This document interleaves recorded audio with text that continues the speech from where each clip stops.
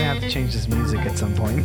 Yeah, it's up to you guys. I mean, it's cool. I like it. The more you listen to it, the more it becomes familiar. The more you like it, or the more you don't. Yeah, You hate it or you love it.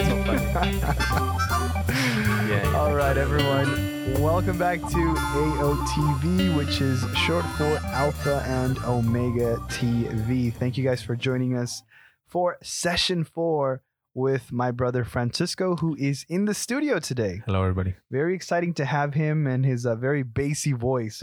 I think this is Hello, good. everybody. This is good for radio and for podcasting. You got to have people like Francisco, very bassy type voice.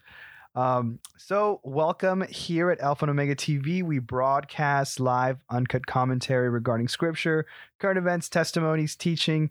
We do this all for the glory of the one true living God, Jesus Christ. And we have guests on occasionally. And today we are being graced with the presence of Francisco, whom is a brother from Grace Community Church. Very knowledgeable man, has a family, has a wife, has a son who is bringing up in the Lord. And just before this session, we were talking about pretty much the nature of man, and we started diving into the gospel. The glorious gospel. The glorious gospel. That's And right. we can't emphasize it enough. We Oh, can't no. speak about it enough, simply because this is the heart of the Bible. This is the thing that God wants us to know, Absolutely. to understand, Yeah. to love, to breathe, to embrace. And it's the very power of God that brings sinners like us into salvation, into peace with God, into reconciliation with the Father, reconciliation. And that is why it is good news. It is Amen. glorious. Amen. And so to know the good news, you must understand that there is bad news. And Francisco went into that in session 3. This is session 4. So please do check out session 3 to understand and learn more about the bad news and the fact that what is the nature of man, the condition of man, and the fact that every person by default is headed towards destruction. And we cannot rely on our deeds. We cannot rely on anything that we can do in our human strength, because it is futile. It won't do you any good. It cannot save you. And it's not about being good, as Francisco outlined in session 3, that being good doesn't get you into heaven. You have to understand what is the standard. You What can is the only get standard? into heaven by being just, by And being perfect. holy. Yeah, that's how you can get into heaven. So you can get into heaven by being as God is. That's why God is in heaven. He's holy. He's just. He's righteous. Man thinks that he can get into heaven by good works. I would say all religions outside of Christianity tell you that in one sense or another, you can earn heaven by good works. And we see that in Mormonism. We see that in Jehovah's Witnesses. We see that in Catholicism. There's no assurance. And if there is an assurance in those beliefs, it's almost like prideful. They almost see you as boastful. How can you know? No one knows. However, it's very crystal clear that is the heart of the gospel. Jesus Christ crucified for sin. He atoned, he redeemed, and he justified. So it's that simple. We cannot gain heaven through works. And if we believe that we can, that's where man can boast. I mean, if you sit down and think about it, if you talk to anybody in any of these different beliefs, they want to believe that they'll go into heaven and say, I earned it. You died for my sins, yes, and I put faith in you, but I earned it as well. But nowhere is that written in the Bible. Nowhere is that written. If anything, everything in the Bible is against that very thought, that very idea. But again, we understand that there's only one gospel. However, even though there's other gospels, there's only one gospel. It's not that there's other gospels. It's just false doctrine, false beliefs. Yeah, those would just be false. Yeah. What we speak about being false gospels. It's not a gospel that It's really not good news. Yeah, no, it's not. It doesn't have the power to save. No. Because Romans 1:16. exactly, Romans 1:16 tells us that and puts it very clearly that this is the power of God unto salvation for the Greek and the Jew. So we have to understand that this is the power of God to salvation. Anything else outside of this, Yeah. it doesn't have the power to save. And I don't think people have ever claimed that outside of Jesus and have backed it up. No. I mean it. Oh man, this is what I'm talking about. This is why I've clung to one thing and one thing only: the gospel, the good news of Jesus Christ.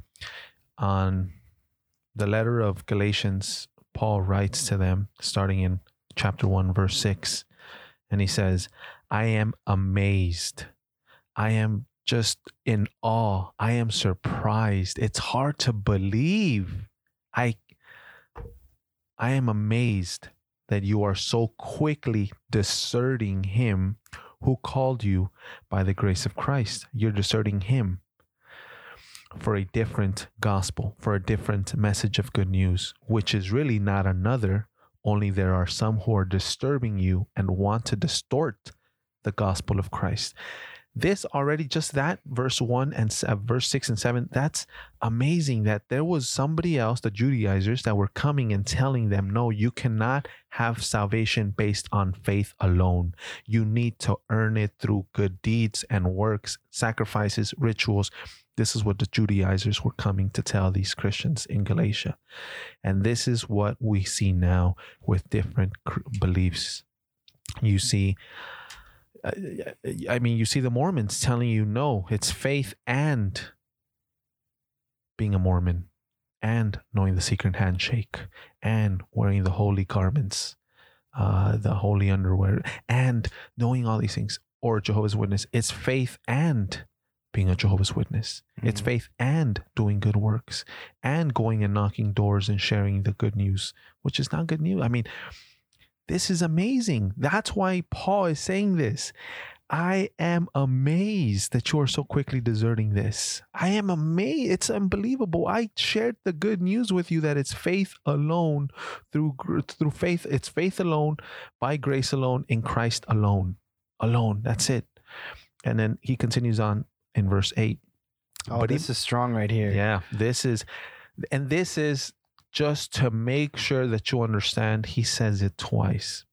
He says, but even if we, as in the apostles, or an angel from heaven, which is what appeared to Joseph Smith, contrary to it says, if we or an angel from heaven should preach to you a gospel contrary to what we have preached to you, he is to be accursed.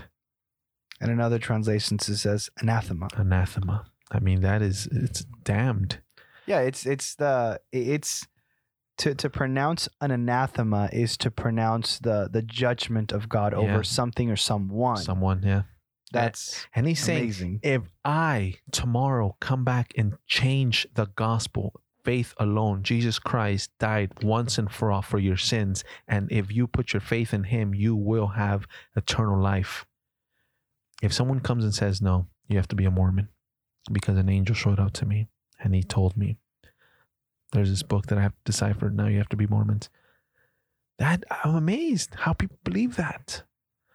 Wow. But in Timothy, he says that man's ears, there's going to be false prophets. And we'll go to that. Let me finish this actually. He says, as we have said before, so I say again now, if any man is preaching to you a gospel contrary to what you received, he is to be accursed. How much more powerful do you want that? Who do you trust? Do you trust man or do you trust God's word? Do you want to continue in the traditions of your mother and your father and your country and your land? Or do you want to trust God's word? And I say that to everybody that's listening right now. If you believe that you must do something to earn heaven, then you're still dead in your trespasses. It's our understanding of the fact that we can do nothing and we cannot add to what God has already finished. Like he said on the cross, it is finished. Yeah. If we have that understanding, that's what I was going to go to. If we have that understanding that we could not save ourselves and therefore are in the need of a savior, when you understand that your sins are the thing that separates you from God, and it's what's stirring up the wrath of God for your judgment, when you understand all of this, you realize that there is nothing you can do before a holy God to stop what is coming, the judgment. If you believe anything else outside of Christ as your Savior and his finished redemptive work on the cross, if you believe anything outside of that, you're denying Jesus Christ. As simple as that. That's why Paul was you're denying Jesus Christ as your Savior. Now you're saying Jesus Christ is my Savior and me. I too am my Savior. That's great and all. I know you Christians believe faith alone, but no. I believe that I too have to do it. And that's saying that's not enough. Christ is not sufficient. He is not sufficient and his work was not perfect. And when Jesus said it is finished, it wasn't, because I have to continue it. So yeah, exactly. I mean, I don't get that, but I personally don't get that. But biblically, I get it, because the Bible tells us that man is dead in his trespasses. That man's heart is wicked beyond belief. Who knows the depths of its wickedness? So if already in the time of Paul, there was already people that were trying to distort the gospel, since that moment, are we to believe that that stopped? No, of course not. A simple, let's just delve into the number one point. This is what we have to understand. Why did Jesus Christ, God in the flesh, come into the world? Why would he leave his throne, enter creation, and become not just a man, but become a slave to God the Father? He lived by God the Father's will. He did his will. He was a slave to him. He wasn't worldly rich, nothing like that. Why would he do that? Why would he leave his throne and enter the world? Now we're coming into understanding of the gospel, the good news. Why would God do that? You have to understand. He did that because of what awaited us, his creation that he loved. So when we share the gospel, we have to understand the number one point. God loves us. He does. He does love us. John 3:16, for he loved the world so much. He loves us. How do I know this? Because even in the beginning, in the sixth day, God created man that he may have a relationship with him, that it can be a beautiful, beautiful relationship. God loves us. Let us not forget that. So he loves us so much that he leaves his throne. He comes into the world for what? The Jehovah's Witnesses will tell you he leaves his throne. He comes into the world because when we die, we stay in the grave. And there's no judgment. There's no torment. There's no hell. That's just a lie created by the Christians trying to scare you and trying to make you submit and give money and help out this false doctrine. That's what the Jehovah's Witnesses will tell you. So they don't believe in hell. If we go to the Apostolic Fathers, these are the pastors that were left in the churches that the apostles established. If we go to 1 Clement, and why do I bring this up? I want to prove to people that there is a hell. Because if you don't believe that there is a hell, then you don't understand God's true nature. You don't understand his holiness. You don't understand his righteousness. You don't understand his being. You got to understand this. This is what they're trying to save us from. So I want you to see this. This is in the letter. Let me get this going. So this is called the martyrdom of Saint Polycarp.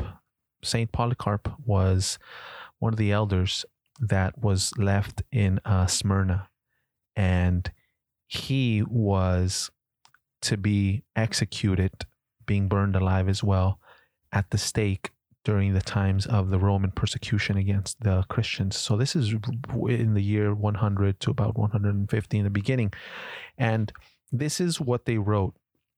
They put here in, and they also put these chapters and verses, kind of like the Bible. However, we know that this isn't inspired, but this is great for history. They put, and giving themselves over to the grace of Christ. These are the martyrs that had been killed before. They're talking about this.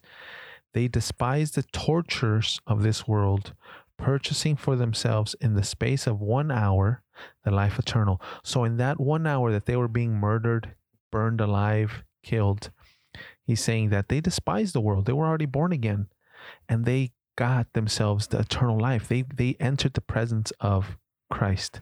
To them, the fire of their inhuman tortures was cold. So they were being burned alive, for they set before their eyes escape from the fire that is everlasting and never quenched. You see that? That is amazing. Wow. So here we have the first elders continuing the understanding that there is a fire that is everlasting and never quenched. I mean, there's hell. Hell exists. It's never ending. It's never quenched. It's everlasting.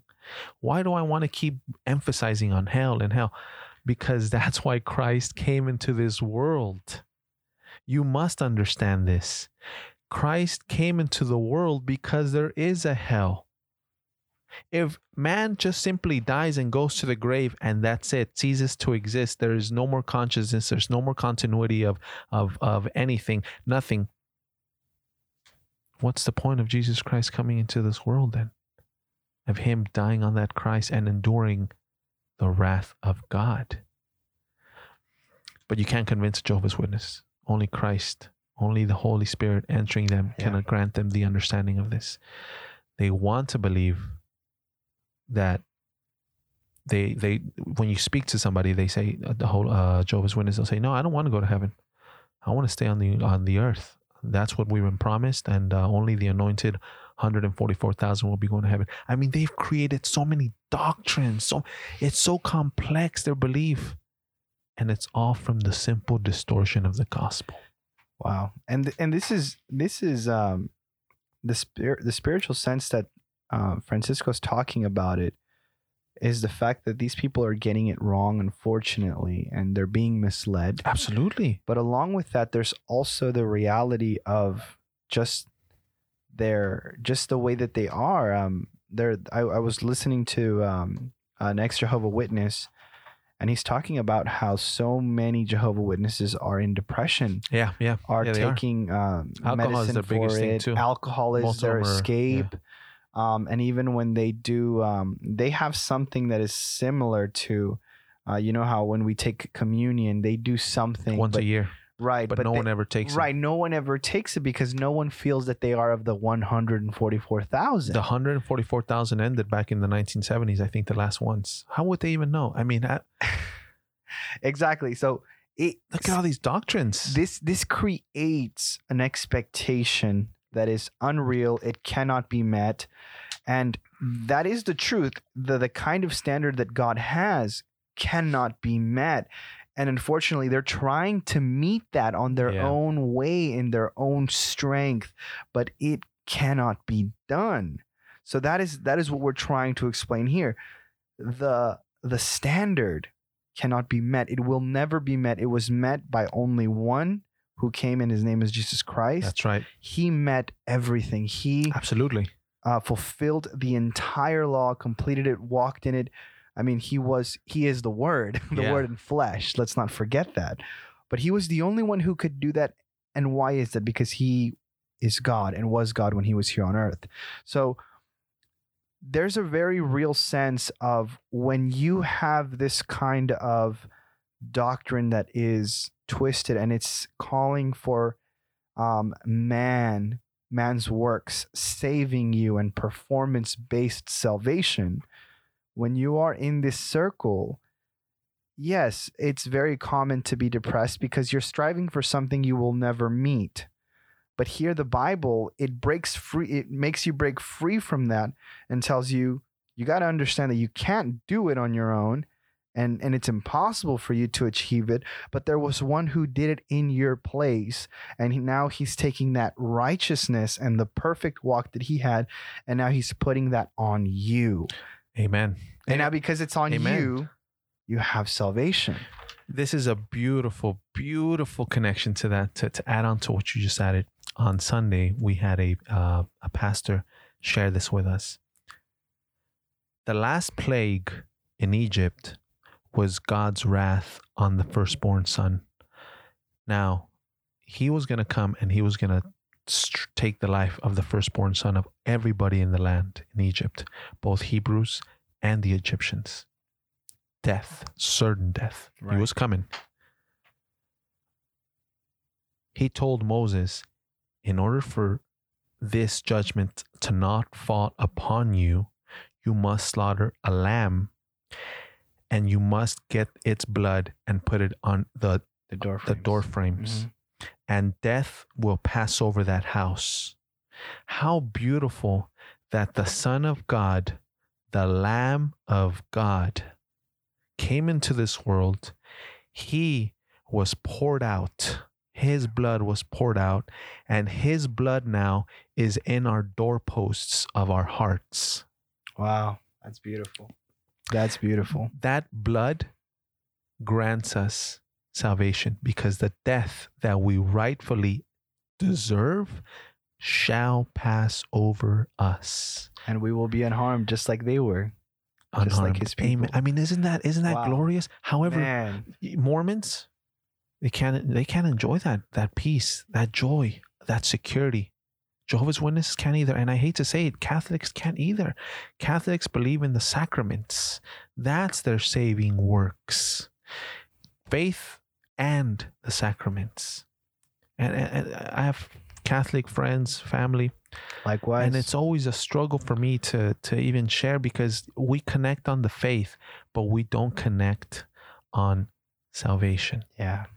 Salvation is once and for all. It's assured. It's guaranteed. It's granted. But they don't. They believe the sacraments and they believe in purgatory. And because they believe in purgatory and because they believe in the sacraments, they don't believe in Christ's sufficiency.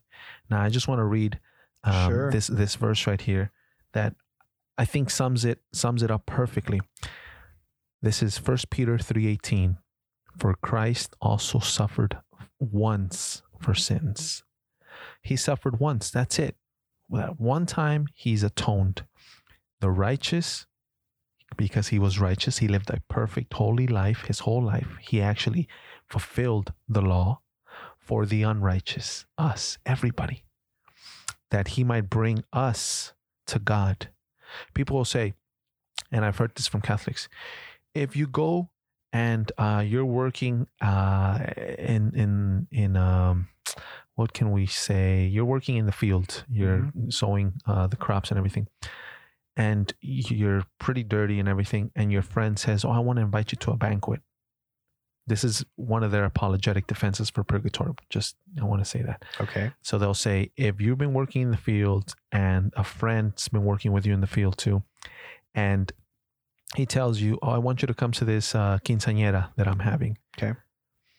Your friend goes home while you're finishing your shift. He showers, he gets ready, he comes, picks you up. He's nice and clean in his suit. Then he gets you and he says, okay, well, let's go to quinceañera. And you say, well, I got to go home and shower too. Why? Just go like that. It's okay. And what are they trying to say? You see, you're wicked, you're sinful, you're everything. In order to go into the presence of God, you need to be showered clean. You can't just enter all filthy. What do they say that shower is? Purgatory. So purgatory is where you're going to be you're going to be tormented. And all the impurities are going to be burned off of you. And once you've been cleansed, now you can enter the presence of God. That's how they defend purgatory. That's their illustration. They say you can't just go from filthy to glory. But they don't understand that the word says that we're being sanctified. This is our cleansing. We're being sanctified by living a holy life. More importantly, reading the word, walking, denying ourselves, picking up our cross daily. That is our sanctification. The Holy Spirit is sanctifying us. They will say, no, you're filthy right now. And if you've completed the sacraments, but you've sinned venial or mortal sins, which we all have and we all will do, you have to go to purgatory. And in purgatory, we don't know if it's an hour, a day, a week, a month, a year, a decade, a century, or a millennium. We don't know how long you're going to be in purgatory for, but you will be in purgatory, and eventually you'll get out. You know what's terrifying about that? You can never live with peace. You can never live with the communion that God grants us, peace. And you know what you take? You can easily take them. You can go to Romans 8:1. If you turn to Romans 8:1, we are Christian. We believe we've put our faith in Christ, and because the Holy Spirit dwells in us. If you want to read it, I think you got it before. Yes.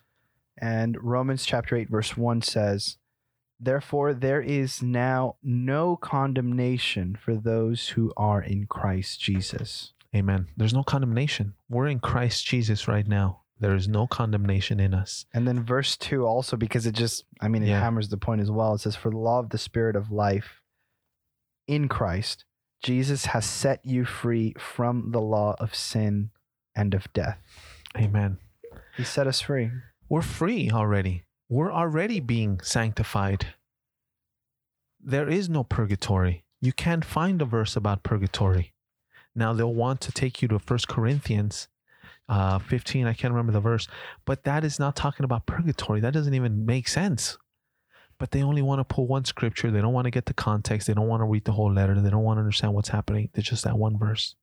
And it's very sad because, again, do you now believe man who's telling you these things, or do you believe the word of God that there is no condemnation because we are in Christ Jesus? There is no purgatory. Either Christ is sufficient or he's not. Simple as that. That's what it comes down to. That's the gospel. That's the good news. That's good news. That Christ has atoned for us, that he has shed his blood, and our faith has placed his blood on our doorpost of our hearts. And death, not the first death, because the flesh will atone, pay for those sins, but our spirit and then our resurrection is assured, right? We will not have that second death, which is to be cast into the lake of fire. We will not, because we're going to be found in the book of life. And I'll tell you where we're going to be found. And we'll go back to it, Colossians 3:3. See, God doesn't see us when you put your faith in Christ. This is the good news.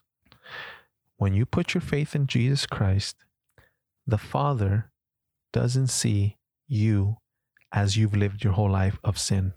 He doesn't see you like that anymore. Right. Great illustration is, if someone goes to prison for having committed murder, and he actually goes and does his 30 years in prison and he's liberated, that person is seen by society as a murderer who has served his sentence. Right. But he's still just a murderer that served his sentence. Forever a murderer, forever a thief, wherever it is. However, God doesn't see you that way when you've come to repentance and faith in Jesus Christ. God sees you as he sees his son, blameless, spotless, just. He doesn't see you as a sinner forgiven. He sees you as righteous. That's beautiful. That's good news. It's amazing. But Catholics, Mormons, Jehovah's Witnesses, Jewish, they can't appreciate the beauty of the word because they don't believe in faith alone, through grace alone, in Christ alone. They believe in sacraments. They believe in congregating only with Jehovah's Witness. They believe that Jesus Christ is the Archangel Michael. They believe that you too can become a god and have spirits worship you. This, and where does it all stem from? This is a great point. This is just to kind of drive it. Why are all these beliefs out there? Why? There's only one gospel, but why are there so many beliefs? Why are there so many people professing all these other crazy and ludicrous beliefs and doctrines? Why? I'll tell you why. Man has a redeemer, and his name is Jesus Christ, and he is alive right now. He's reigning from his throne. Amen. Man has a redeemer. However, the rebelling angels and Lucifer, Satan, that fell from grace and into this world, they have no redeemer. They only have judgment that is looming over their heads and is coming. What do they do knowing that they don't have a redeemer, that they will not be saved? The only thing that they can do, they can take as many as they want, as they can with them. And Lord knows who the elect are and who are not, who will come to faith. He wants, it says that all men come to faith. We do too. I want everybody to come to faith. Lucifer, Satan, he wants everybody to come to the lake with him. They have no redeemer. That's their anger. How can you, God, we sinned and you're casting us into the lake of fire? But these men sin all the time. They are unjust, unrighteous. They deserve the same lake. But you came in the flesh for them? We got work to do. Let's create Mormonism. Let's create Jehovah's Witness. And all these people will think that they're righteous, but they're really denying God. Yeah, again, it goes back to putting your faith and trust in yourself. That's a demon doctrine, because that's exactly what the devil told Eve in the garden. Did he really say that you shall not eat of any tree? No, that's not what he said. He said you shall not eat of that tree. Yeah, all the rest are good. But that was a mind trick right there. Yeah, that was already twisting of scripture. And twisting of scripture. What Mormonism? What is it? Twisting of scripture. Yes. 2, you will surely not die. That's a lie. There surely is no hell. That's what Jehovah's Witnesses tell us. You will surely not burn. I'm telling you, everything derives from the gospel. Everything points to the gospel. And it's so beautiful. It's amazing that it's a cross. You know, at that point it intersects. Well, Jehovah's Witnesses even deny the fact that it was a cross. Yeah, they don't believe it's a cross. It was a stake. It was a stake. It was just a pole, in other words. I mean, how much more can you... And again, we don't glorify the cross. We don't see it as... No, we understand that God is living. Jesus Christ is alive and he's at his throne right now. However, that is to remind us of him shedding his blood for us. Him... I mean, there's so much we can say just about the cross, but I want to drive that point home. Please keep in mind, because we're starting to see this now. Many Christians believe that if you're Catholic, if you're Jehovah's Witness, if you're Mormon, if you're good, if you're a Buddhist, if you're Tibetan Buddhist, whatever, if you're just good and kind, God will forgive you. You don't realize this. This is a battle for your soul. And you not sharing the gospel with them and telling them, please repent of your faith in yourself and in what man has told you, and put your faith in the word of God, which is Jesus Christ in the flesh, crucified, resurrected 3 days. I mean, that's it. If you repent, repent from not believing in the Bible. You believe in what other men have told you when they can't provide scripture for you. And you know what they'll do? Well, yeah. Look at Mormons. They'll provide the Book of Mormon. How convenient. Oh, well, duh. How convenient. Yeah. Where's my Book of Mormon? And then they say that the gospel is, it's been corrupt.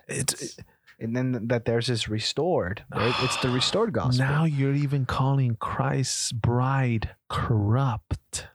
Do you know what Christ thinks of anybody that calls his bride corrupt? And they say, Jehovah's Witnesses say the same thing. We established the church again. We reestablished it again. So for 2,000 years it was gone, and you come into the world in the 1800s, and now you've established it. I hate to say it, Catholics too. Peter has always been the Pope. Where do you get that? Well, because he says, on this rock I will build my. But what's the rock? They think Peter's established as superior to the apostles, but you read and continue. Paul rebuked and rebuked him because he was starting to join kind of the Judaizers and trying to be that. Yes. And listen, we're all before God wicked sinners, but yet somehow Peter is elevated above all men. Yeah. Okay, perfect. Thank you for bringing that up. Okay. This is beautiful. So Polycarp right here. They believed that Peter was the first pope, and then after him there was different popes that continued the succession of the popistry or the popeship. Apostolic succession, right? It's called. That's what they. Not necessarily apostolic, but the popeship, the pope. So they said since the beginning it's always been faith and works, sacraments, or even though the sacraments weren't established until like the 1200s. The 12 yeah, or 15. Well, this is all. Just a quick side note on that. I think it was Pope Leo who translated the Bible. He was the one who put in the word penance instead of repentance, and that's why people for that longest time they were doing penance and the sacraments and all that. But when it was translated correctly, and it was shown as repent, which is a turning away of sin, it's a change of mind. Not pay for your sins. Not pay for your sins. That was a big thing. That was a mistranslation. You see? I mean, look at that. So let me just go back to history. Okay. Because if you don't believe the Bible, okay, well, at least you might take comfort in believing history, because you might say, well, I'm a history buff, whatever it is. Or if you're Catholic and you believe that Polycarp was also a pope, which is one they claim. This is what he says. This is in, let me just make sure, the letter of St. Polycarp. Yes, a bishop of Smyrna to the Philippians. In, what is this? Chapter 1, verse 2. He writes, knowing that you are saved by grace, not because of works, namely by the will of God through Jesus Christ. It's very clear. It's clear. He clearly says, knowing that you are saved by grace, not because of works. Here's another one, and this one is by Clement, I believe. They also believe Clement was a pope. I just want to make sure that I read this right. The letter of the Church of Rome to the Church of Corinth, commonly called Clement's first letter. If we go to chapter 32, verse 4 of 1 Clement, he writes, and we, therefore, who by his will have been called in Jesus Christ already election, are not justified of ourselves or by our wisdom or insight or religious devotion or the holy deeds we have done from the heart, but by the faith by which Almighty God has justified all men from the very beginning. The faith by which Almighty God has justified all men from the very beginning. To him be glory forever and ever. Amen. So he's saying right here, we are not justified by ourselves, our wisdom, our insight, our religious devotion, our holy deeds done from the heart, but by the faith by which Almighty God has justified all men from the very beginning. This is Clement telling you, the Pope, that he's a Protestant. No, he's telling you, in other words, he's telling you that it's by faith alone. Absolutely. And you see, now, do you believe it or not? Do you believe the sacraments and man's tradition, or do you believe the word alone? Yeah. That's the question. And that's our goal. We want everybody to understand That's why we share the faith. That's why we share Christ crucified, Christ victorious over death, God at the right-hand side of God the Father, God the Son at the right-hand side of God the Father. Because it's only through faith by which you will be saved. And you know what's beautiful? Why is it only through faith? Check this out. It's not by deeds, it's not by works, so that man won't boast. Ephesians 2:8, 2:9, 2:10. Why faith? Because faith is not an action that you can do. It's not a work. Right. You see that? That is so beautiful. Even that. Faith is not a work. It's a gift. Yeah. Faith is not a work. Yeah. You can't, now, your saving faith will produce good works. What kind of good works? Oh, the good works that the Father has already established beforehand. So you're only doing the good works as a result of your saving faith. And those good works, you see, God is right now talking to me. And I don't want to say, look at it. No, but I'm saying he's bringing verses to mind. Of course. God accepts your faith and those good works because it's saving faith. But it's your faith that saves you. Much the same like he accepted Abel's gift and not Cain's. Wow. You see, because you can come to God and give him your good works. But what does Isaiah say? What is Isaiah 4? I think I can. It says, our deeds are like filthy rags. And actually, the word that he's talking about right there is a woman's menstrual rag. Yes. That's disgusting. Yes.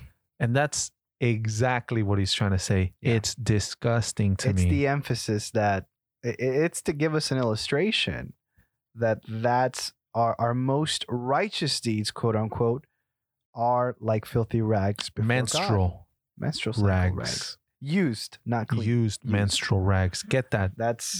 Keep that in mind, because that's what God wants you to understand. That's a strong image. That's a strong image to coming from the prophet Isaiah to say it in this way. Oh. But that is to make us understand that the most righteous things that we could ever do in our lives are trash. They are disgusting. They do not get anywhere near who God is in his righteousness. Compared to him, those righteous deeds are filthy rags. It doesn't get more clear than that illustration. Yeah, but yet man will want to tell us that we are wrong because it's not faith alone, that we must come under the subjugation of Mormonism, or we must come under the subjugation of Jehovah's Witness, or we must come under the subjugation of the Roman Catholic Church. And I kind of want to talk about the Catholic Church, because I've talked to Catholics and they tell me, no, you're wrong. Your sacraments, you need these sacraments. And my question is, you want me to prostrate before saints and pray to them, and Mary as well? You want me to prostrate myself and pray to them so that the treasure chest that is in heaven of good merit, I can be credited some of those merits to me. So what they believe is that the good work of Christ, his merit, is in a treasure chest, a treasury. And the fact that Mary was born without sin, never sinned her whole life, she ascended into heaven in bodily form. She never died. She ascended to heaven. Now she cast more good merit into this treasure cove or treasure chest. And all of the saints... Wow, that is a blasphemous statement. Well, this is what they believe. Wow. And all of the treasures and all of the saints, like St. Francis of Assisi, Paul, John, all of these apostles and saints that the church has granted sainthood, they've done such good deeds that their merits have been cast into this treasure chest of merits. And every time that the church, the Roman Catholic Church or the Pope, grants, what are those things that they were selling? That Indulgences. Indulgences. Perfect. Thank you, brother. Every time that there's indulgences to be accumulated or had that you can earn, you have to do certain deeds that they tell you. And guess what? You, being unrighteous, will get some of these merits from the treasure chest in heaven deposited to your account. And now you're just a little bit more righteous. I mean, this is what people don't understand, that's what you believe if you're a Catholic, and you have to defend that. And I don't even like to say just Catholic, because we actually are the Catholics. You know, Catholic means universal. We're the universal church. We're Catholic in the sense that we are part of the universal church and we attend local church. We're the real Catholics, the Roman Catholic. Even that they've taken from us.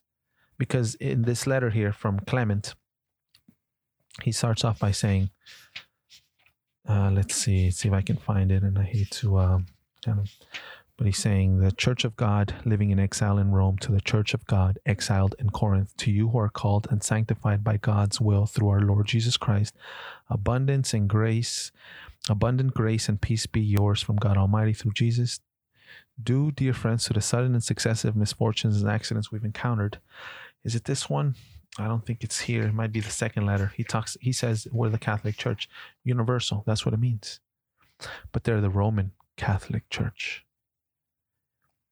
We've become so fearful of using that word Catholic because we don't want to say, no. Yeah, we don't want to associate ourselves with those and the people that believe those things. I've talked to people and they say, you're a Protestant. You're always protesting. What am I protesting? Well, you just don't want to believe. Believe what? Well, the Catholic Church. Oh, you mean that I'm supposed to do all these sacraments and I'm supposed to earn salvation? They don't understand what Luther, his 95 thesis points or his arguments were. They don't understand why he was coming up against the church. Why? We understand this, and maybe even a lot of Christians don't understand this because they haven't maybe done a lot of history. They haven't done research on our history. Mm-hmm. But Roman Catholics are very much the same way. First of all, most of them don't read too much of the Bible, so they really have to believe and take everything by faith of what their priests tell them. And a quick note with that, I was speaking to a friend a few months ago, several months ago, I think, and you're right about that. They believe that they're not prepared enough to understand the Bible. Yeah, that's true. Yeah, exactly. And there was a few times that we were discussing certain things, whether they were literal or not. Like, for example, when Elijah calls fire from heaven, we believe that God did send fire from heaven because that's what the word says. Mm-hmm. But the argument was, well, how do you know it's literal? We don't know that. We need to study further. We need to, because obviously we know that there's different books. There's the poetic books, there's historical books, there's the prophetic, different minor books. Prophets, major prophets. Right. The different books of the Bible. And there are times that things are not literal, but they're just used to make a picture, paint the picture. But even that point, like when we were talking about, okay, so you don't believe Elijah sent fire from heaven and it devoured the thing. So, I believe it's literal. I don't know if you...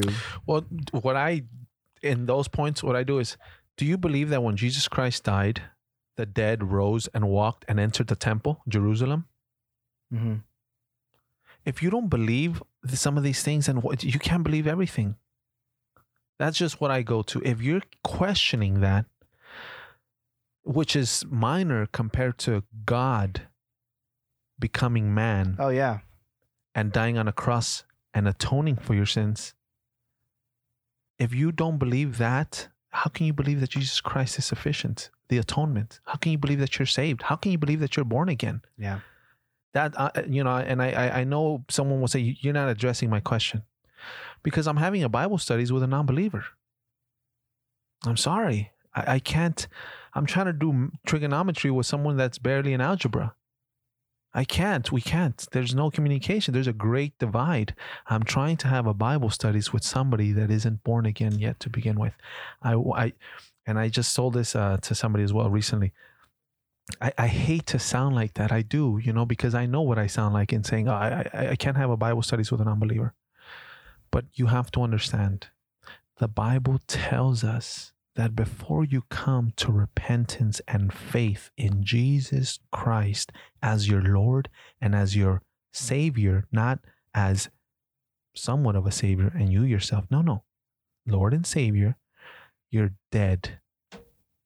You're dead. You're dead. I'll say that again. Why? You're Jewish now. You're repeating things. Let me bring that into a picture for you in your mind. Because words are just words. Sometimes we have to illustrate these things, man. Definitely. If I take you to a cemetery and I tell you these dead, lifeless bodies, bring them to life. Please, bring them to life.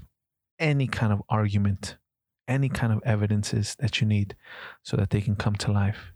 Can you do that? No, they're Absolutely dead. not. They're dead. They can't even hear you. And that's what the Bible tells us about anybody. And now people might say, look at you. You're so exclusive. Hey, either you believe the Bible or you don't believe the Bible. Again, you see, I'm having a Bible studies with somebody that doesn't believe it. They're questioning that. Either you believe the Bible or you don't believe the Bible. If you don't believe that Jesus Christ is God, died on the cross and is your Savior, and you've put your faith in him and now you're living for him, you're his slave, people can tell that you're a Christian. If that's not the case, then you're dead in your sin still, and it goes in one ear and out the other, because I can't bring you to life. Because God says that your heart is still stone. Because God says that he is spirit and he must be worshipped in spirit. And if you don't have the Holy Spirit, then you can't worship God.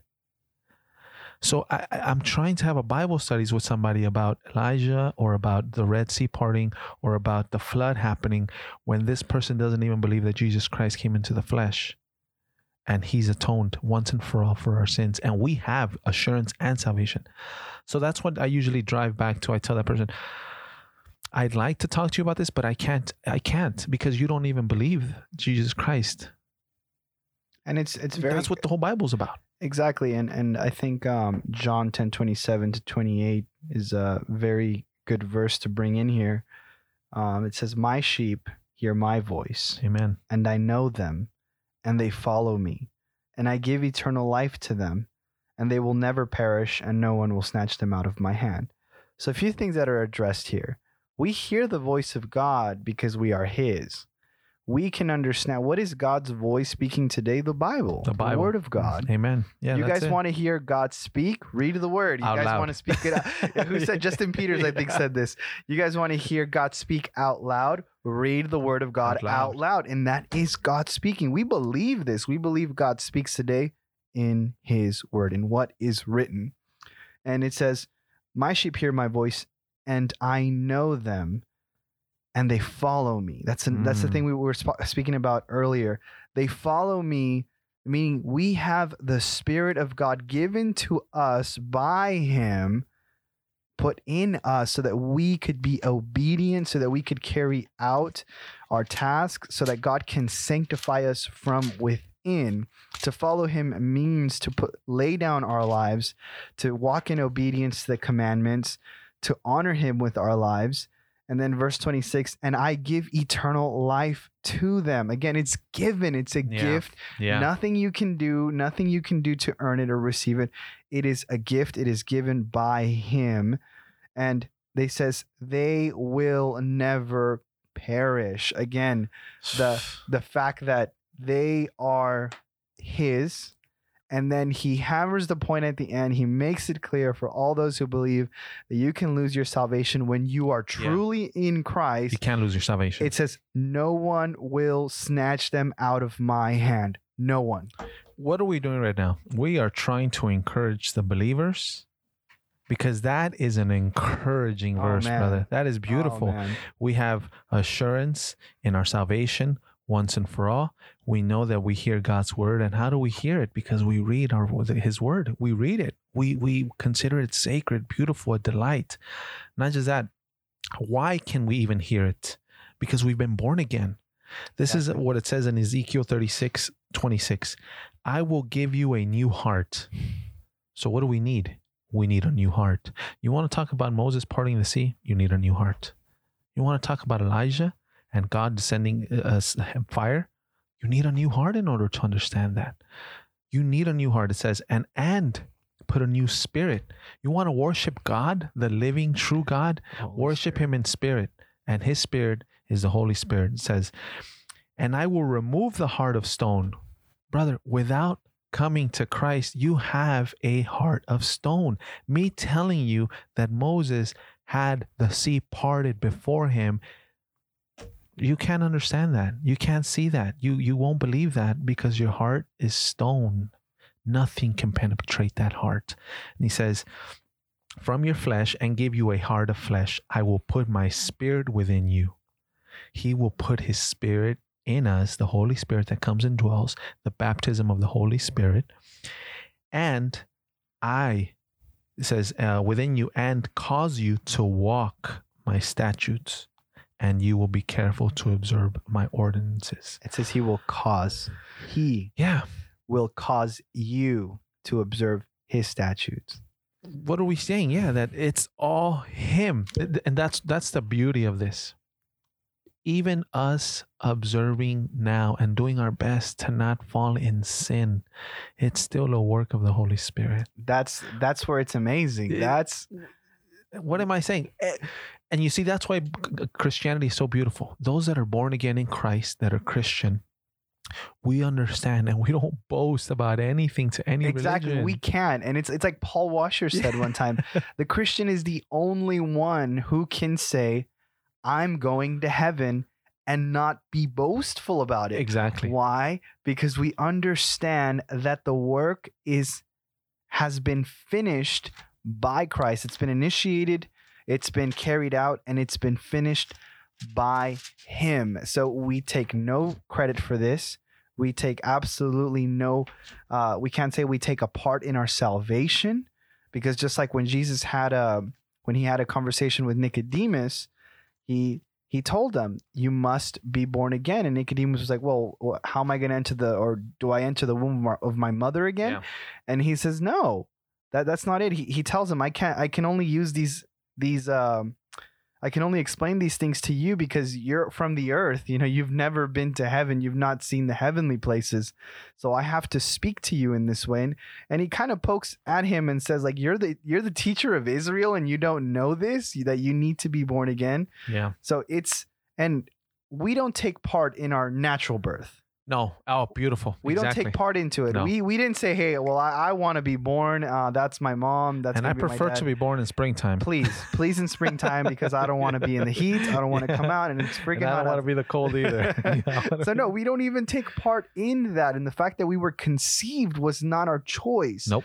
In the same way, us being born beautiful. Again, in the same way, us coming to saving faith in Christ, we take no part in that. And that is, again, another it's beautiful act of God. And that's why, to me, when I think when I talk to other people, they are under duress, they are under the law, they are under the curse of rituals, they are under torment because they don't know. Now they believe in a God, but they don't know if they will actually have salvation. They're so close, but yet so far. This is what Jesus says in Matthew 11, 28, 29, and 30. It says, come to me, all who are weary and heavy laden. Weary and heavy laden. All man before coming to Christ is weary and heavy laden. Weary because death is coming. And all men fear death. You might not fear it because you might not have seen someone die around you. You might be in your youth, and that's the furthest thing from your mind. But you will be weary one day, understanding that you will die. And then what comes? What happens? What do you believe? Come to me, all who are weary and heavy laden, and I will give you rest. Take my yoke upon you and learn from me. It's an everyday thing. We're constantly learning from Christ. That's it. That's if he dwells in us. 2 Corinthians 3:15, I believe, or 15:3. Test yourselves. Is Christ really in you? That is the test. That's the test that Paul says to find out whether or not you are saved. Is Christ in you? So he says, take my yoke upon you and learn from me, for I am gentle and humble in heart, and you will find rest for your souls. For my yoke is easy and my burden is light. I love that scripture. That's what we're telling everybody that's in these other beliefs. Come to Christ and rest, that he has by himself accomplished the redemptive work. Wow. Come to Christ and find rest, for his yoke is light. Find Christ.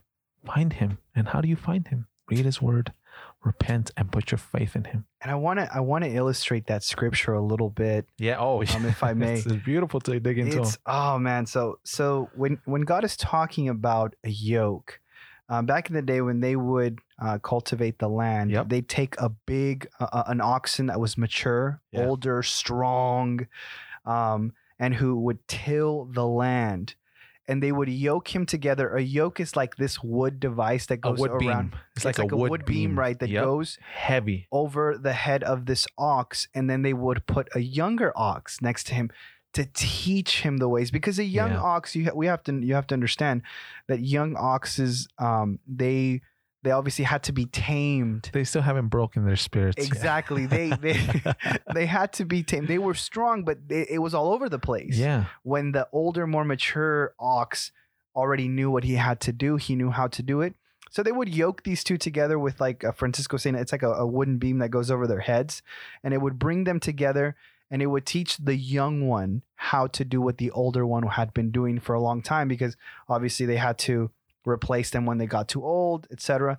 So they would put them together and they would work the land together. When the younger one wanted to go ahead or too slow, they'd have to walk together to keep moving forward. Yeah. So the younger one would have to keep up, or he'd have to slow down according to what the older one was doing. So it was a way of the younger one learning from the older one to control his strength, to be controlled in the way that he's tilling the land, to do it in a certain way. And so this description, it's us yoking ourselves, or God yoking us together with him. And as opposed to sin. Exactly. As opposed to sin, because we were slaves to sin before. But God being yoked together with Christ, and to understand that Christ is this God who is all powerful. He has infinite power, infinite knowledge, infinite wisdom, everything. And us being yoked together, us little tiny us being yoked together with him, walking alongside him, and him taking us with him. And then he says, my yoke is light. Oh, yeah. It's light. That means you don't have to worry about the difficulty, the hardness of walking in life alone. Because you're walking yoked together with Christ, with the all-powerful living God. That is amazing. That's beautiful. To me. I like that breakdown, brother. Thank you very much for sharing that. That's beautiful. Wow. Yeah, that's exactly. Again, just to emphasize on the other point that we touched on earlier. Either you are dead in your trespasses, or dead in your sins, because this is what Christ says, and that's the beautiful thing, you know. Our Lord is speaking here. Jesus answered them. This is John 8:34. Truly, truly, I say to you, everyone who commits sin is a slave to sin. Who commits sin? If you're dead in your trespasses, you're living a life of sin, and you're dead in those sins. And you think he is liberating you from that yoke, that heavy laden yoke of sin, and he's yoking you with him. His yoke is light. What is his yoke? True freedom, true peace, right? Peace. And that's why, to me, I love just studying the gospel. That's it. That's all I study on. That's That's why, I mean, I read books like Ephesians and Galatians because I know that in Romans, the gospel is preached so much there. And I look at it from that point of view and I just think, this is amazing, because once you read the Bible through that lens of Christ's redemptive work on the cross, you read it just so beautifully, and you understand what Christ, the whole time he was in his 3-year ministry, is trying to tell people. And they just can't understand. They cannot. And that's what we're doing now. That's what we do. That's what I do. Coming to Christ. That's the life that I live now. I do my best to share the gospel with people. And I believe what the Bible says, 1 Corinthians 1:18, that the cross is ludicrous to people. I mean, it's so hard to grasp. And listen, I understand it was to me. But by God's grace, I've come before the cross and I've seen Christ crucified. And now I find myself crucified with him. And just as he has been victorious and is resurrected, I too have been born again. And this is all I want to do. I want to share the gospel that Christ died. Come out of these religions. Come out of your comfort of not wanting to share the gospel. Understand this is the living word of God. And the same way that you've come to faith is the same way that you would want to desire for everybody around you to come to faith. Honestly. I mean, right? Isn't that? Yeah. That's what we live for. That's what I live for. That's why I have these books, and that's why you see me with all these 10 keys to witnessing to cults, Christianity, cults and religions. And that's my main focus. The white throne judgment is coming. The white throne judgment is coming. That was Noah. The world will be flooded. His judgment is coming. The world will be flooded. His judgment is coming. People thought he was crazy because it had never rained. And people think, exactly, it had never rained. And people now think that we are crazy. People now think, from all of the beliefs, Christianity has got to be the most exclusive, goody-good shoes. You don't like anybody, and you think you're better than everybody. And you're intolerant. But that goes to show, exactly, you're intolerant. But that in itself proves God's word. That proves God's word. That everybody sees us as crazy. Why? Because they hated Christ. They hated him. Yeah, he says it himself. If anyone hates you, they hated me first. And it's because of me that they hate you. It's not even that they hate you, because if you were of the world, they will love you. Amen. But they hate you because I am in you, and the world hated me when I came to them. Brother, that is it. That is it. So what am I saying? Prepare yourself, shield yourself, clothe yourself in the armor of God. Understand that man is a slave to sin. I don't know if you saw my Instagram post. I'm constantly looking at ways to share the gospel. And in one of them was, I thought, man, if they don't understand by the word, I know that they're not going to understand by anything else. But let me just at least dig that in them and kind of pierce their conscience and their mind. Just like in the Matrix. Oh, that's kind of what I felt like screaming. Yes. Just like Morpheus is telling Neo, and please forgive me, I am just going off a cliff here. I'm not in the word at all. So please let's not dig deep into the Matrix as a theological study at all whatsoever. But I put that just scene. An example, a palpable example. Yeah, I put that scene where Morpheus is telling Neo, these people that you are trying to liberate from the Matrix, this enslavement, they are so entwined with the Matrix, with enslavement. They love it so much. They are not ready to be unplugged. Furthermore, they will fight you from unplugging them. They will fight you. And that's what I'm trying to tell everybody when I share the gospel. That's what's in my heart. That's a great analogy. That's in my mind. The very people that I want to liberate by sharing the gospel of Jesus Christ are the very people that are so in love with their sin that they will hate me and they will curse me and kill me eventually because they love their sin and they love the matrix. They love the world that's been pulled over their eyes. The God of this world is Satan, is Lucifer. You're either worshiping him or you're worshiping Christ. You're either going to be found in the book of life or you're going to be found in the lake with him. One or the other. There's no in between. Brother, that's my life calling. That's what I need to do. I have to share it. And not just that, I have my ministry at home. I have to live it with my wife. I have to live it with my son. My prayer is that my son can be an evangelist. Share the gospel, evangelize people. If God has a different calling for him, then obviously, ultimately, God's will be done on earth as it is in heaven. But that's what I live with my mindset all the time. That's what I'm constantly thinking. And you're telling me that if I'm constantly thinking about man being hurled into fire, Hades and hell right now, and they're still waiting for the white throne judgment. There's people in hell right now that are suffering, that are still waiting for the white throne judgment. And on the day of the white throne judgment, again will they be hurled into the lake of fire. Again. Forever. So what am I doing? I'm trying to share the gospel because that's what Christ told us to do. We have to share this. We have to love our brothers. Am I going to fight with somebody that honks in the car and it cuts me off? No, I'm not going to fight with them. This is my brother. I don't want them to go to hell. I don't want to be a bad testimony.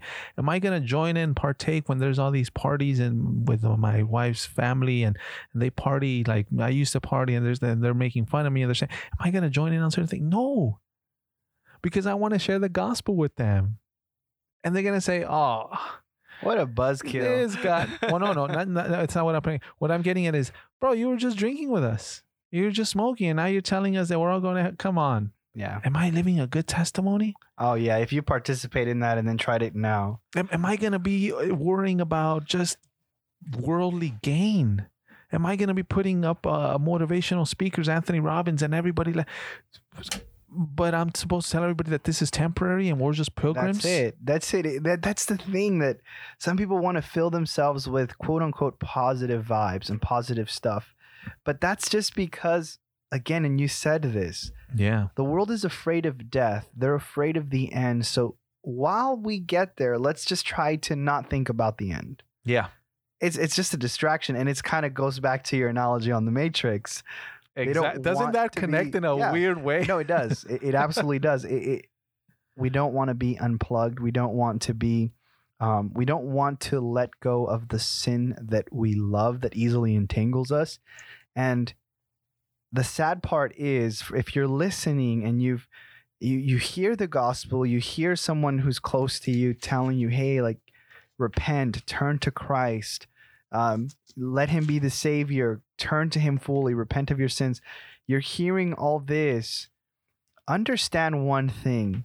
If there is someone telling you this, to repent of your sins, to turn away from them, and to turn to Christ as your only way to be saved from the wrath of God, from your sin, from all that, understand this. They tell you the truth because they love you. And it is harder. Yeah. It is harder to tell someone the truth than it is to lie to them and make them feel all good inside. Yeah. Oh, it's absolutely. Harder to do that. But that's when you know someone truly cares for you and loves you. Usually they will tell you the truth, even if it hurts. Yeah, you have to. And that is the truth. You have to understand how holy and loving and just and wrathful God is. We have to understand that. That's got to be our foundation. We have to understand who God is. And if you want to know who God is, read your Bible. Old Testament and New Testament. That's God. If you understand what he did to the people that were around, the Israelites, all the things that he did, that they sent them to war and he had them killed.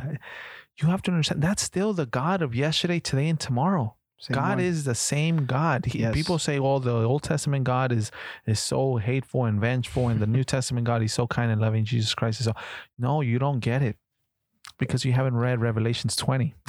That's the New Testament. You haven't read Revelations 20. That's the New Testament. I mean, that's he's going to hurl everybody into the lake of fire, everlasting. So what this is, are you born again? That's the number one thing, right? When I'm trying to talk to somebody, I tell them, I'm not trying to convince you I can't convince you. I just want to share that Jesus Christ died for your sins. And if you put your faith in him and you believe that he has atoned for you, he has finished it. If you genuinely believe that, the Holy Spirit will descend upon you and you will be born again. And the things that you loved before, you will now hate. And the things that you hate now, you will now love. And not just that, you will continue to grow in sanctification and in love and in appreciation of the gift that you've been given. And people will know that you are different. You will see this. I'm not kidding. This is what I tell people. I say, you will see the world through different eyes. It's true. You will Absolutely. see everything through different eyes. And usually I talk to a lot of homeless people. And I tell them, and what you're going through right now is going to mean nothing. It's going to mean nothing because God at this very moment sent me to talk to you. And whether it's because you're at your lowest that you come to understand, or because it was just a time for you to hear this message and you won't get it and you'll just think that I'm crazy. But I want you to understand that if you believe, you will be born again. You will be born again. You will be different. That's it. And I tell them, I love you. May I pray for you? And they say, sure, yeah, we can pray. Or they'll be like, no, thank you. And I say, okay, not a problem. And I pray for them after I leave, after I drive off, or we pray there. And I just tell them, Father, please, I just pray that this message, this seed that was sowed right now, that it may come into good soil, that their ears may be opened up, their eyes may be opened up, that their heart may be opened up, and they may come to repentance. I pray that tonight, when they're alone by themselves with no influences around them, they may actually think about this, that they may see who they really are, Father, before you, before the actual throne presents who they really are. We don't want them to come to know who they really are in the white throne judgment. So, God, there's freedom in Christ. Yeah, you can do so many things. I'm not saying, oh, from now on, that's it. That's what I say, that it's very important to read your word, to see it through the eyes of the gospel, and there's freedom in Christ. We should not live in fear anymore. We should have reverence for our Savior and for God. Obviously, and definitely. But this is beautiful right here. Now, this is something to keep in mind too. This is 1 John 2:15. It says, he says, do not love the world nor the things in the world. If anyone loves the world, the love of the Father is not in him. For all that is in the world, the lust of the flesh and the lust of the eyes and the boastful pride of life is not from the Father, but is from the world. The world is passing away and also its lusts, but the one who does the will of God lives forever. That is so powerful. Wow. Do not love the world. It's passing away. It's transient. Keep that in mind, brothers and sisters. Keep that in mind. The world is passing away. We can partake in a lot of things. That's fine. That's not forbidden from us. That's beautiful. But let us never depart from the understanding. Do not fall in love with the world or the things of it, because it's passing away. And what is it? It's a distraction for us. Yeah, it's really. a distraction now more so than ever. I mean, technology. I don't think the same way that you have to, this is beautiful. The same way that you have to have a reverence for God, fear who he is, the same way that non-believers should fear Satan. Why? Satan is cunning. He appears as an angel of light. And right now, he's working in the minds of some of the most prominent and most resourceful men in the planet. They're establishing something so vast, so superior, that in Apocalypse and in Revelations, it says that it's only going to happen temporarily. If not, even the elect might become confused. Yeah. I mean, understand, something is coming that will pull you away even further. The same way that God hardened Pharaoh's heart, the same way that he can harden yours. Right? And that's hard to even swallow to hear. Yeah. Like, wait, God God can harden? Yes, You heard of that he's sovereign. correctly. He's sovereign. He hardened Read the about Pharaoh's that heart. in Exodus. He's sovereign. Yeah. It's the reality. Exodus 10, he hardened Pharaoh's heart, and Pharaoh heard the voice of God through Aaron telling him, let our people go. And he didn't believe, and he hardened it so that miracles could be shown, so that God's glory can be shown and told and told continuously in generations of all he did for his people. So we're telling you now, don't be like Pharaoh, and that's what you should always want to consider when you're sharing with somebody. Let them know. Just keep an open mind, open heart. Understand that God loves you, and that's why I'm here. I'm talking to you this day right now because I don't want you to meet God in the white throne judgment. I don't want that to be the last words you hear. Depart from me, you workers of iniquity. I never knew you. So wow. That's the gospel, and I know we didn't delve in too much verses, but everything we're talking about is backed up by verses. You can pause and kind of absolutely. Everything is backed up by scripture, and we only know what we know. We only proclaim what we proclaim because of it. Yeah. Outside of that, we can't do really anything outside of scripture. We can't enlighten you with something new. If it's outside the word of God, then you got to question it. Then it's transient and it's temporary. Yeah. Temporary. It's not going to grant you everlasting life, like it says here in 1 John. So, absolutely. And I want to end with this one, this session 4, and we're going to go to John chapter 16, verse 33. And we've talked about the things that are coming, and they are terrible things that are coming for the world. And I mean, even when the Bible speaks of the day of the coming of the Lord, they talk about it as being terrible, like horrible. It's going to be amazing in a very destructive way. Terrifying. Yeah. Terrifying. That's the right word. It's going to be the day of terror. The Lord's Day. Yeah. That's the Lord's Day. That's the Lord's Day. Synonymous to the day of terror. and that is terror for those who do not know him. But that's only terror for those that are alive during the day of the Lord. The terror that is more magnified than anything anybody has ever nor will experience is the white throne judgment. But yes, that's beautiful, Brother Shea. There you go. So verse 33 is an encouragement. Again, the promises of the Bible are for the believer. It isn't for those who do not believe.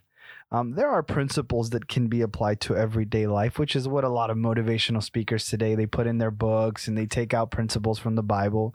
But the promises are for God's children. God gives his children gifts.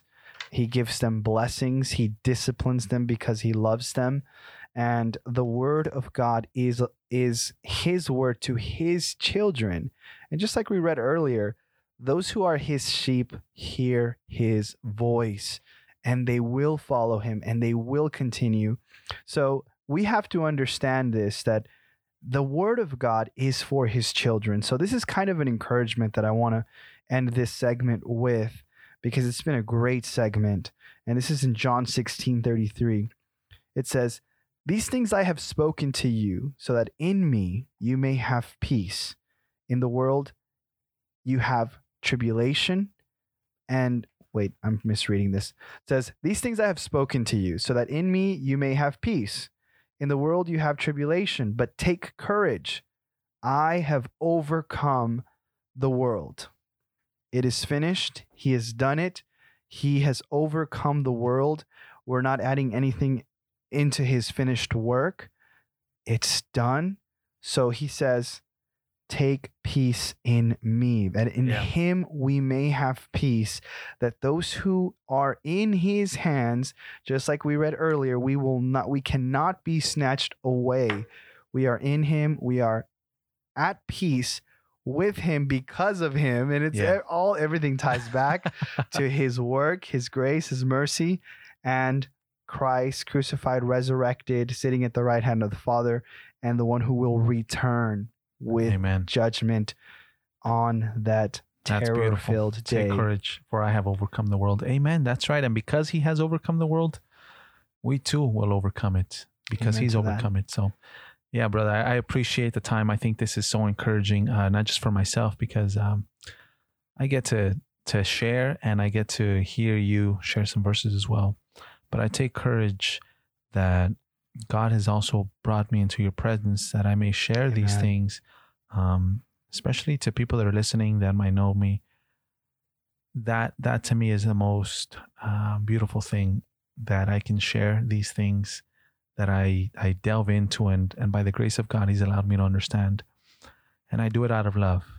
Amen. You know, I want to be poured out as well.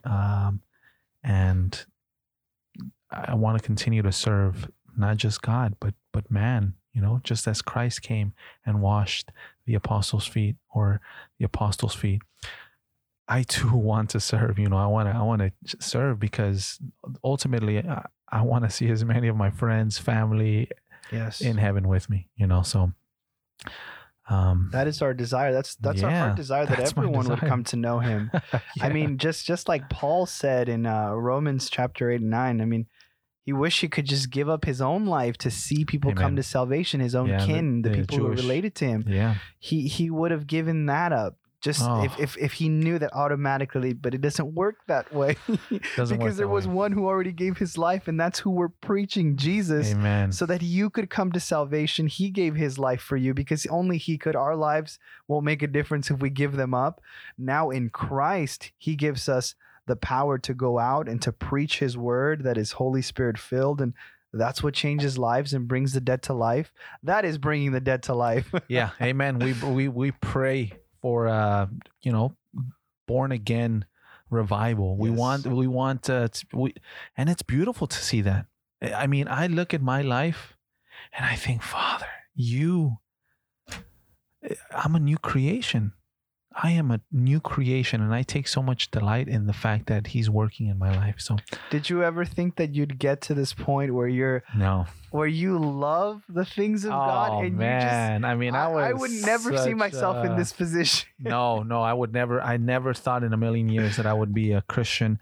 And I know that there's people that even now find it just intriguing, or find it ridiculous, or find it crazy, or find it, you know, kind of welcoming, that they realize that at least I changed my life, because they saw me when I was lost, and they're like, this guy's headed for a path of destruction. And I was.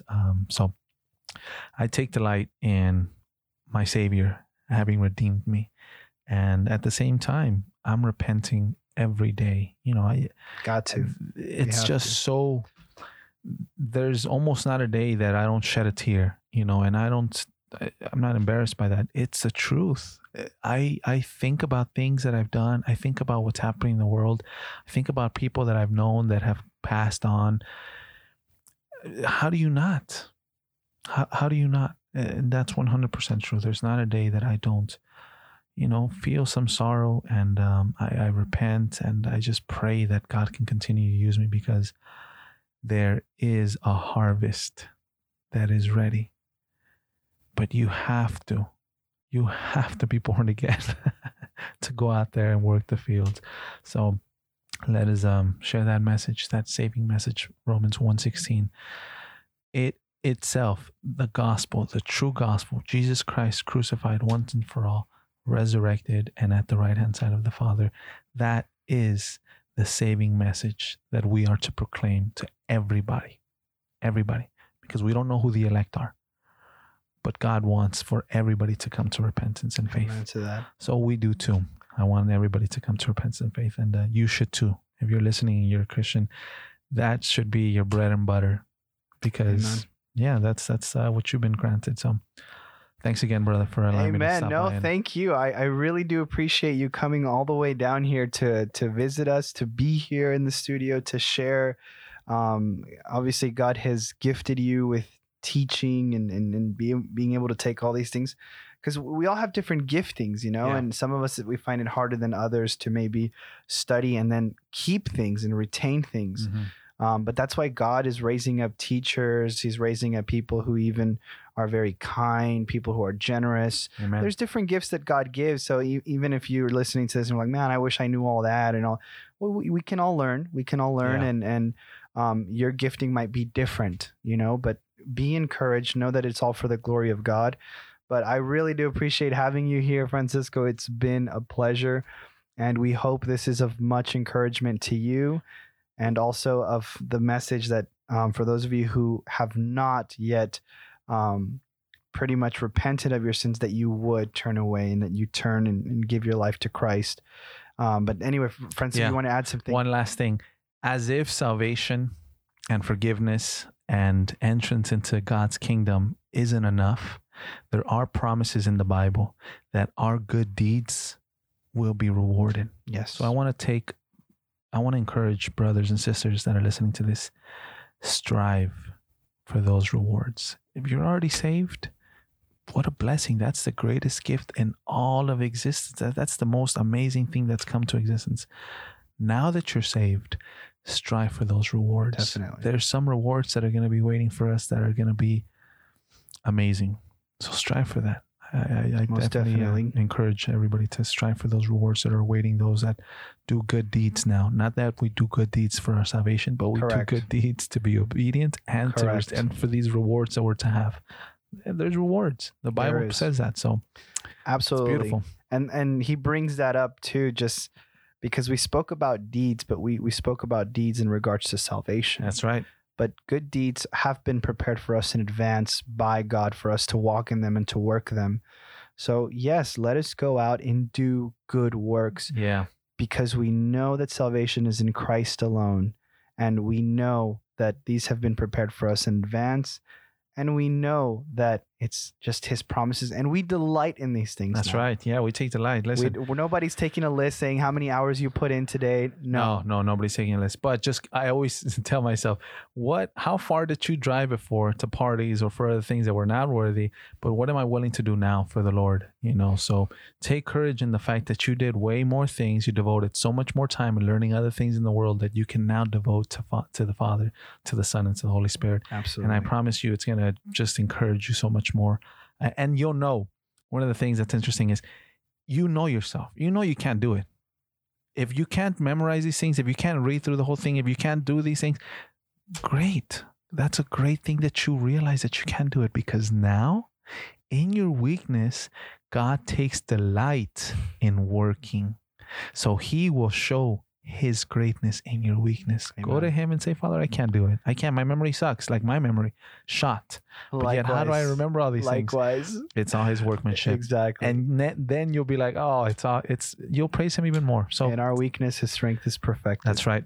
That's right. So take courage. Thank you, guys. Thank you very much for listening. This has been Franco and Francisco here at Alpha and Omega TV. We thank you so much for your time. We are signing out for today. Over and out.